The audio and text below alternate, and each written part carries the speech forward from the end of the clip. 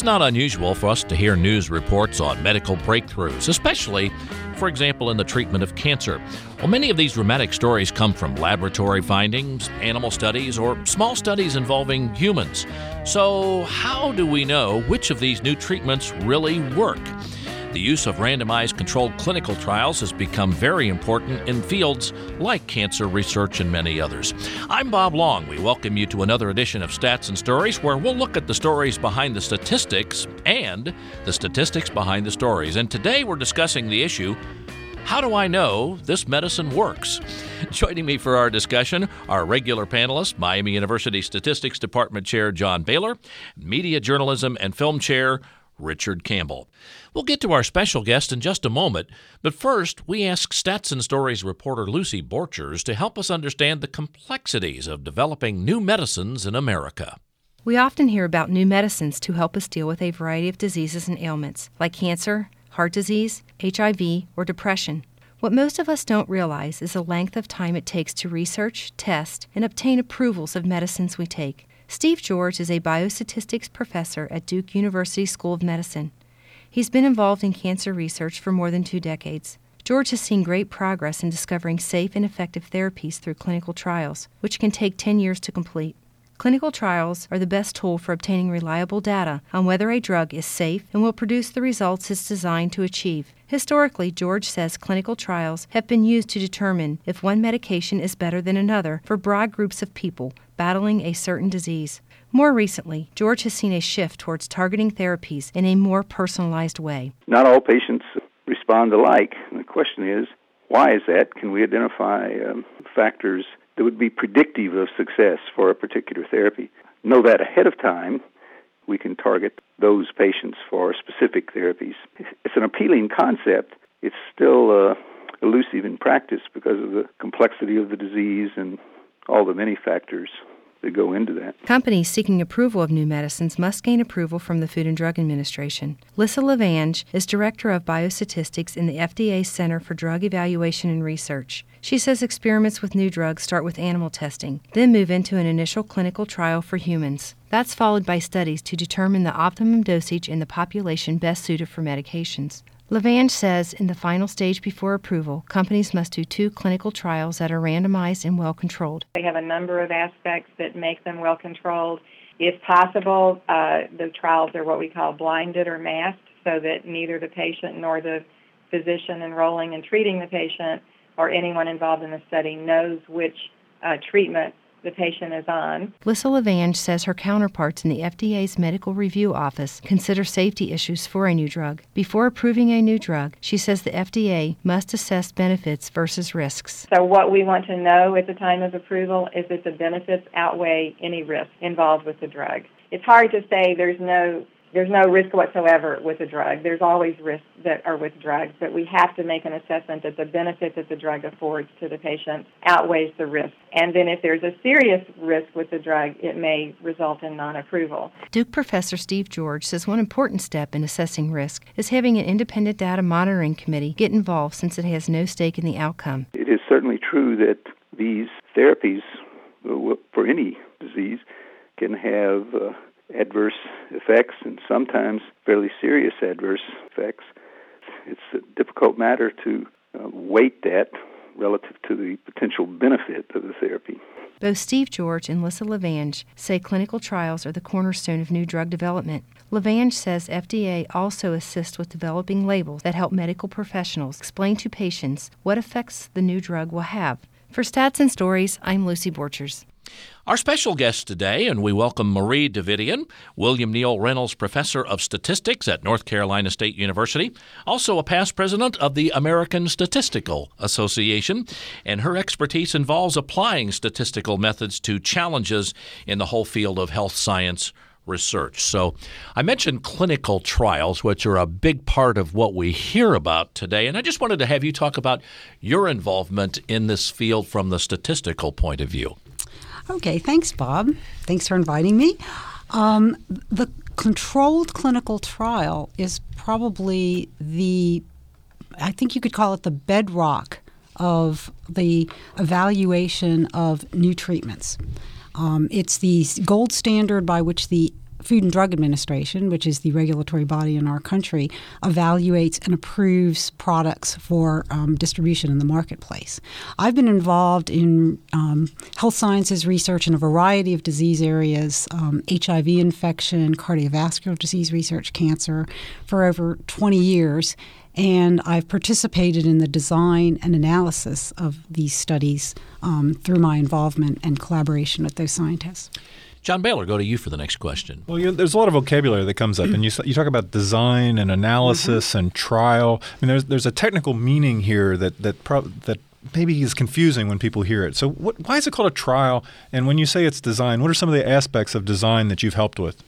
Okay, I think it's called a trial because it's in some cases the first time a treatment is evaluated in the sense that it's being compared against maybe the current standard of care or against nothing in the case where there isn't a current standard. So what would be called a placebo. So a clinical trial is actually a very precise experiment to gain appropriate evidence to determine whether or not evidence exists, in fact, to say that there is a real difference. We've been doing clinical trials of medicine for decades, but I just wanted to get your feel on how rapidly things are changing today, because it just seems like that things have really exploded in this whole field. Okay, indeed. The controlled clinical trial, I think, since the early 1960s, when legislation in Congress was enacted to require substantial evidence from well-controlled studies, the Food and Drug Administration has required that such studies be conducted by what are called sponsors, pharmaceutical companies, and these days biotech companies. What we're seeing now more recently, over the past decade in particular with the advent of the Human Genome Project, is the desire to modify and expand trials to, say, incorporate genomic information, for example, on individual patients that could be used to, in fact, guide their treatment. So rather than just looking very broadly at is treatment A better than treatment B in a very broad sense, trying to develop new sorts of strategies for conducting these studies to bring the genomic information in and try to more target the treatment to the patient. Richard Campbell. I know that some of your work involves personalized medicine, and I'd like you to talk a little bit about the sort of gray area between coming up with data that's meaningful and also the sort of subjective part of making decisions about what your medical requirements might be. Okay, well, in a clinical trial, we try to be as objective as possible. So, in fact, the basic setup is patients are randomly assigned to receive one treatment or the other, so that there will be no unconscious or conscious bias. For example, that one treatment gets assigned preferentially to, say, the sicker patients, which would make it for an unfair comparison. So in the realm of personalized medicine, what we would like to do ideally is develop sort of objective, evidence-based, say, rules, if you will, for dictating which treatments ought to be given to which patients based on their personal characteristics. Now, of course, the way clinicians practice medicine, they make decisions like this all the time. They take as input, if you will, the information on a patient, synthesize it, and make a treatment decision among the available options, which one should be given to this patient. Now, obviously, that involves a certain amount of subjectivity as well. So I think the challenge is clinicians need to use their clinical judgment and their experience. At the same time, there's a desire for ways of giving people treatment that are objectively based on evidence. And so the challenge is, how do you integrate those two perspectives? And so that's where we sort of stand right now. You know, some people might wonder, why do random assignments? What's the value of doing a random assignment? I mean, maybe if you have knowledge, shouldn't that make it better? What's accomplished by doing this? Okay, well, we're in the business here in a clinical trial of trying to learn which of, say, two treatments is better. Better in what sense? Better perhaps on average if it were given to the entire population of patients. Okay. Now, if patients and clinicians were to choose their own treatments, for example, a clinician might have a preconceived notion that perhaps the new treatment is more likely to benefit patients who are sicker, and so might tend to give that treatment to those sicker patients. You can think about that. That would allow for an unfair comparison because sicker patients are being assigned the new treatment in greater numbers, and that could very possibly make that new treatment look worse than it actually would be if it were to be given to all the patients in the population without regard to their health status. You're listening to Stats and Stories, where we're looking at the question, how do I know this medicine works?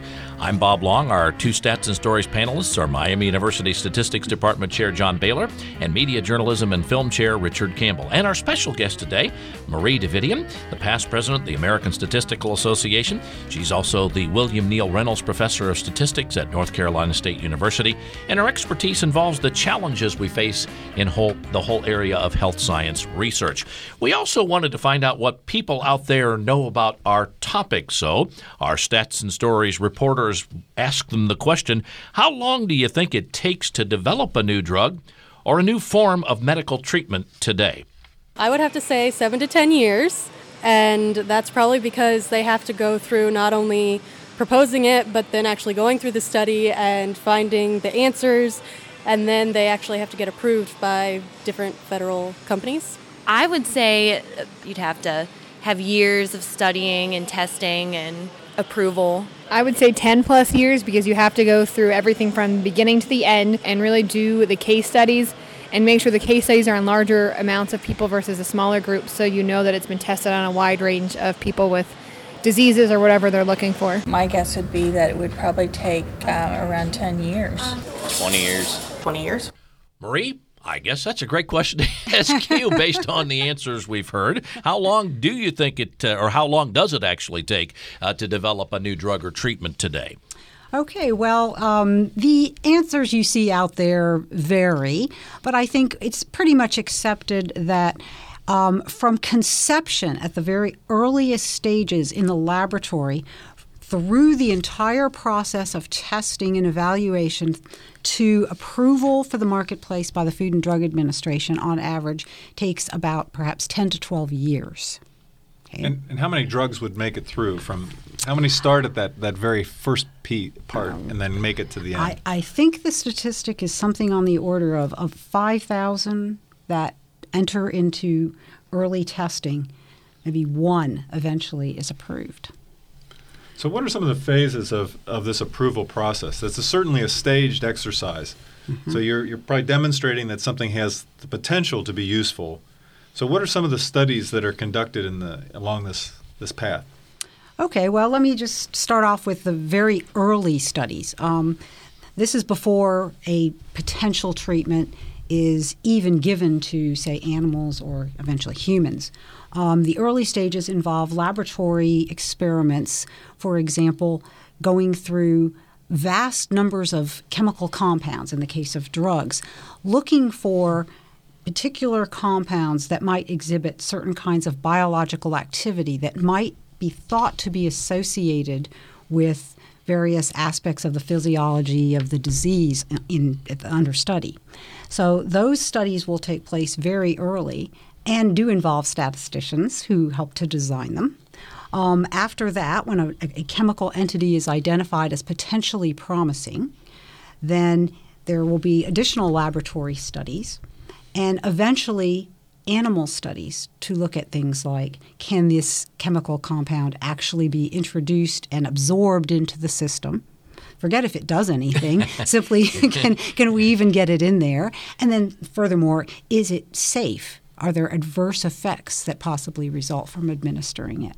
So those animal studies take place very early, before even the FDA is really involved heavily.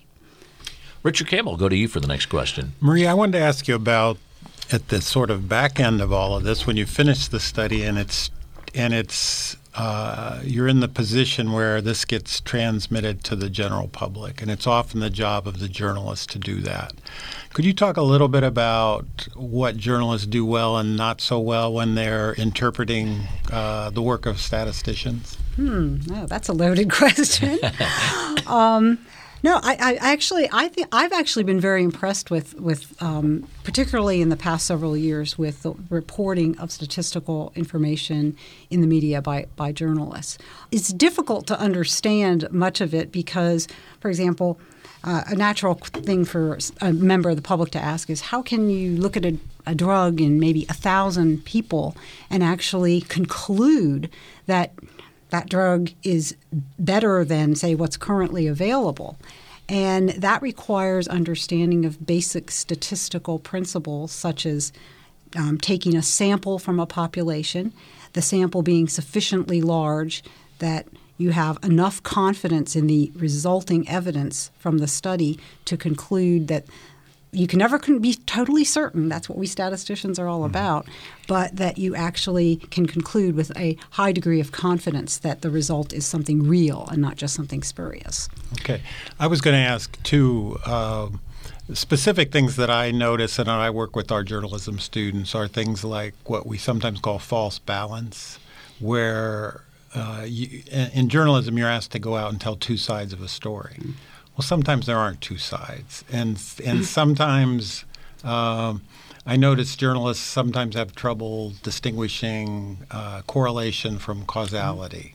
So maybe you could speak to those issues. If I can talk a little bit about the false balance thing, has to do a lot with like climate change. We've talked about that on this program, where if you get somebody that has done research on climate change, you're supposed to go out and get an equal number of folks who will dismiss it, and that's actually an example of false balance.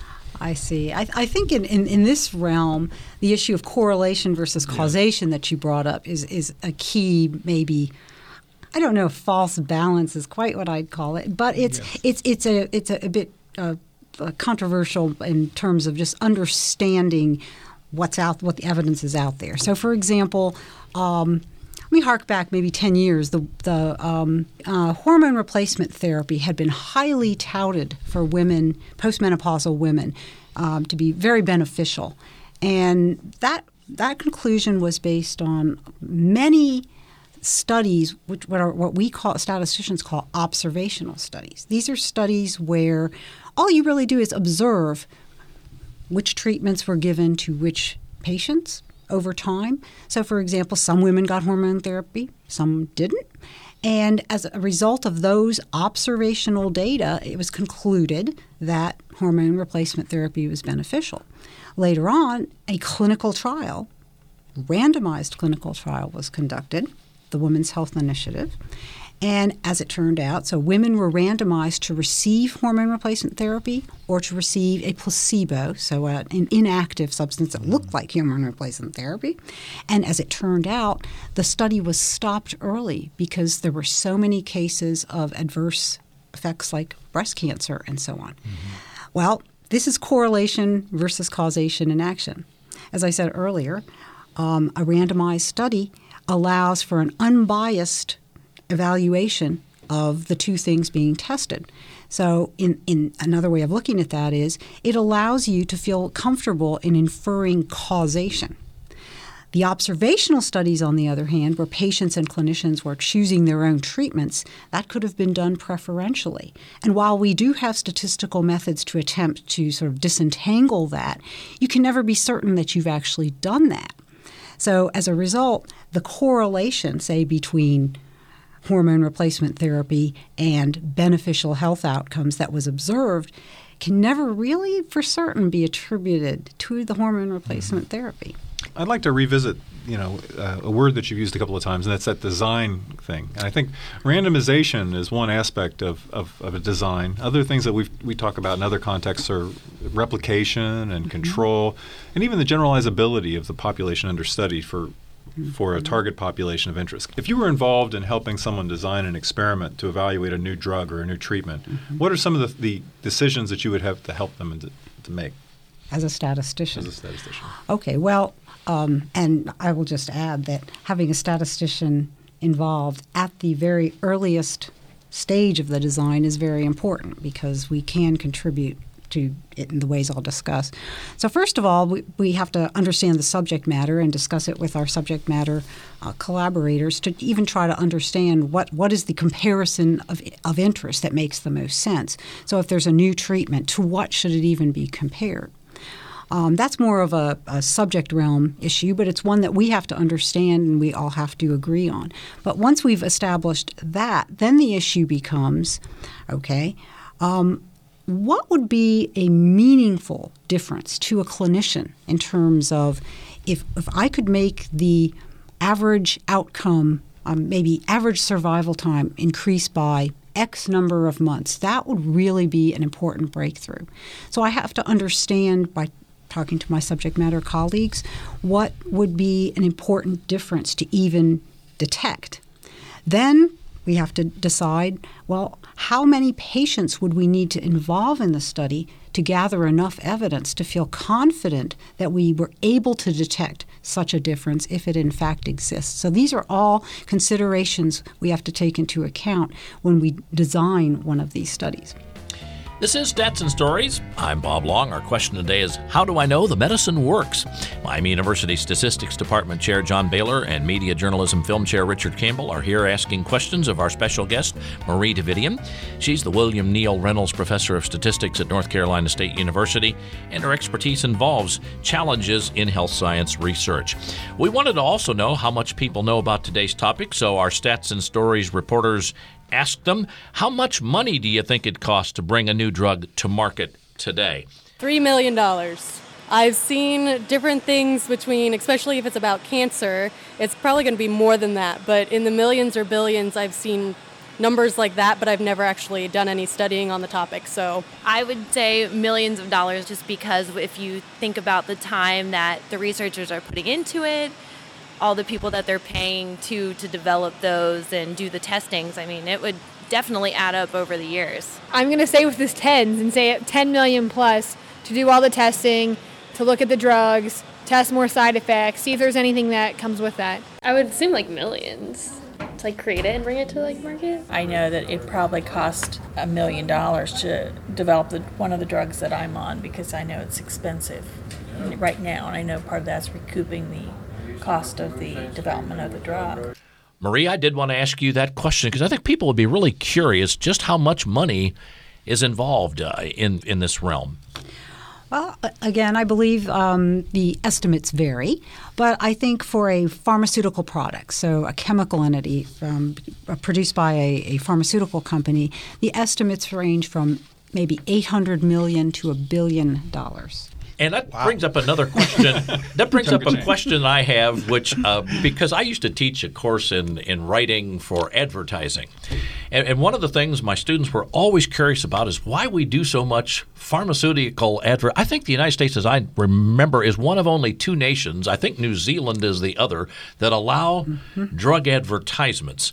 And so I think sometimes when people see all these new medications out there and then they hear at the end of the ad what the side effects are, they sometimes wonder, I could die from this, or it could cause cancer, which is what I'm trying to prevent. So it's kind of curious when we hear all these ads. So I'm just kind of curious about, is that part of the reason we do this, because of the cost to bring this to market? So they also have to get the word out there to people to try it. Then once they actually bring it, or once the FDA approves it. Certainly, I think that's part of the motivation. I mean, recouping those research and development costs is obviously something a company wants to do and needs to do.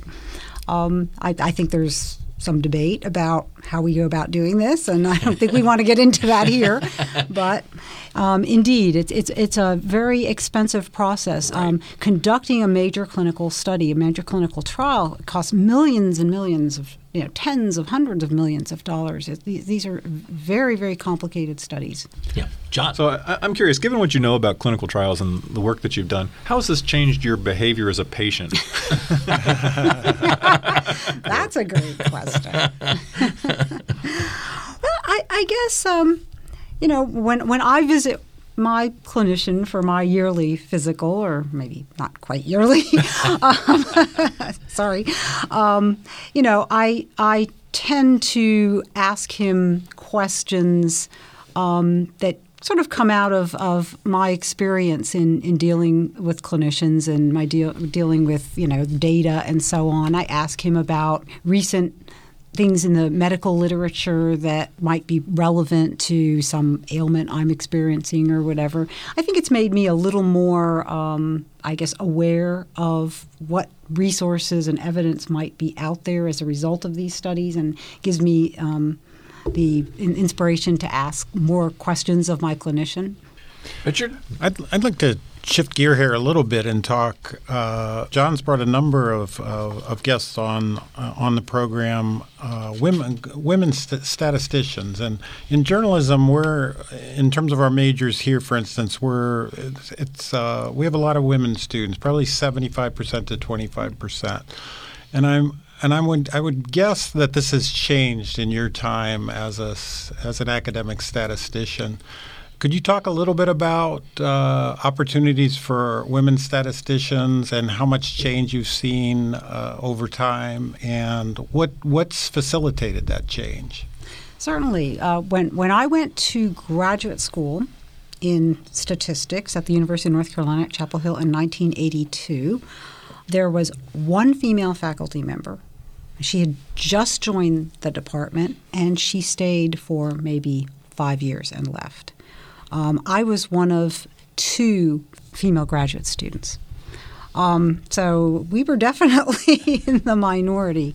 Over the years, I think, as with many disciplines, more opportunities for women have come about.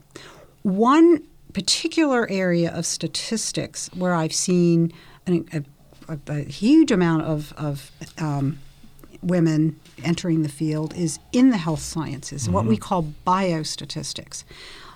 There are departments of statistics and departments of biostatistics at universities, and departments of biostatistics focus specifically on training for entering health sciences research and applications.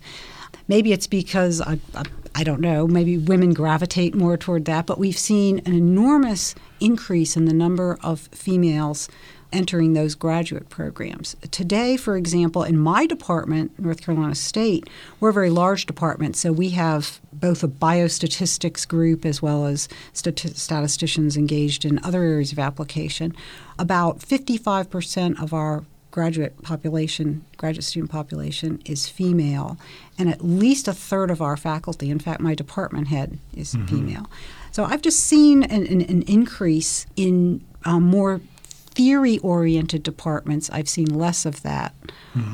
In the faculty ranks, at the more senior levels, women are not as highly represented, I think mainly because of my experience as a graduate student at that time. But at the lower ranks, the assistant and associate professors, women are definitely very well represented among our faculty. So I think we're one field where there are lots of opportunities for women. John Baylor, got time for one final question today from Marie. Well, to follow up on sort of the future and moving into careers in this, if someone was interested in doing what you do, what kind of things should they be studying as an undergraduate? So statistics is an interesting field. There's a famous statistician named John Tukey, who's long since passed away, but who was at Princeton, who once said, the great thing about being a statistician is you get to play in everybody else's backyard. So the exciting thing about statistics is we get to learn a lot about other sciences, and we need to do that in order to be effective collaborators. But at the same time, statistics is grounded in mathematics. We are not mathematicians per se, but we use mathematics heavily in our work. So a student thinking about going to graduate school in statistics or entering the field even as an undergraduate would want to get a very good training in basic mathematics, calculus, a course called linear algebra, certainly probability. For entering graduate school in a PhD or master's program, that would be the minimum requirements. At the same time, learning something about various sciences, for example, biology, genetics, if you're interested in health sciences research, would certainly be important as well. So getting a sort of a well-rounded training, but definitely having the mathematics background. Marie Davidian, we want to thank you very much for sharing your expertise with us today on Stats and Stories. Thank you. Yeah, thanks, Marie. If you'd like to share your thoughts with us on our program, you can send your email to statsandsstories@miamioh.edu. Be sure to listen for future editions of Stats and Stories, where we'll talk about the statistics behind the stories and the stories behind the statistics.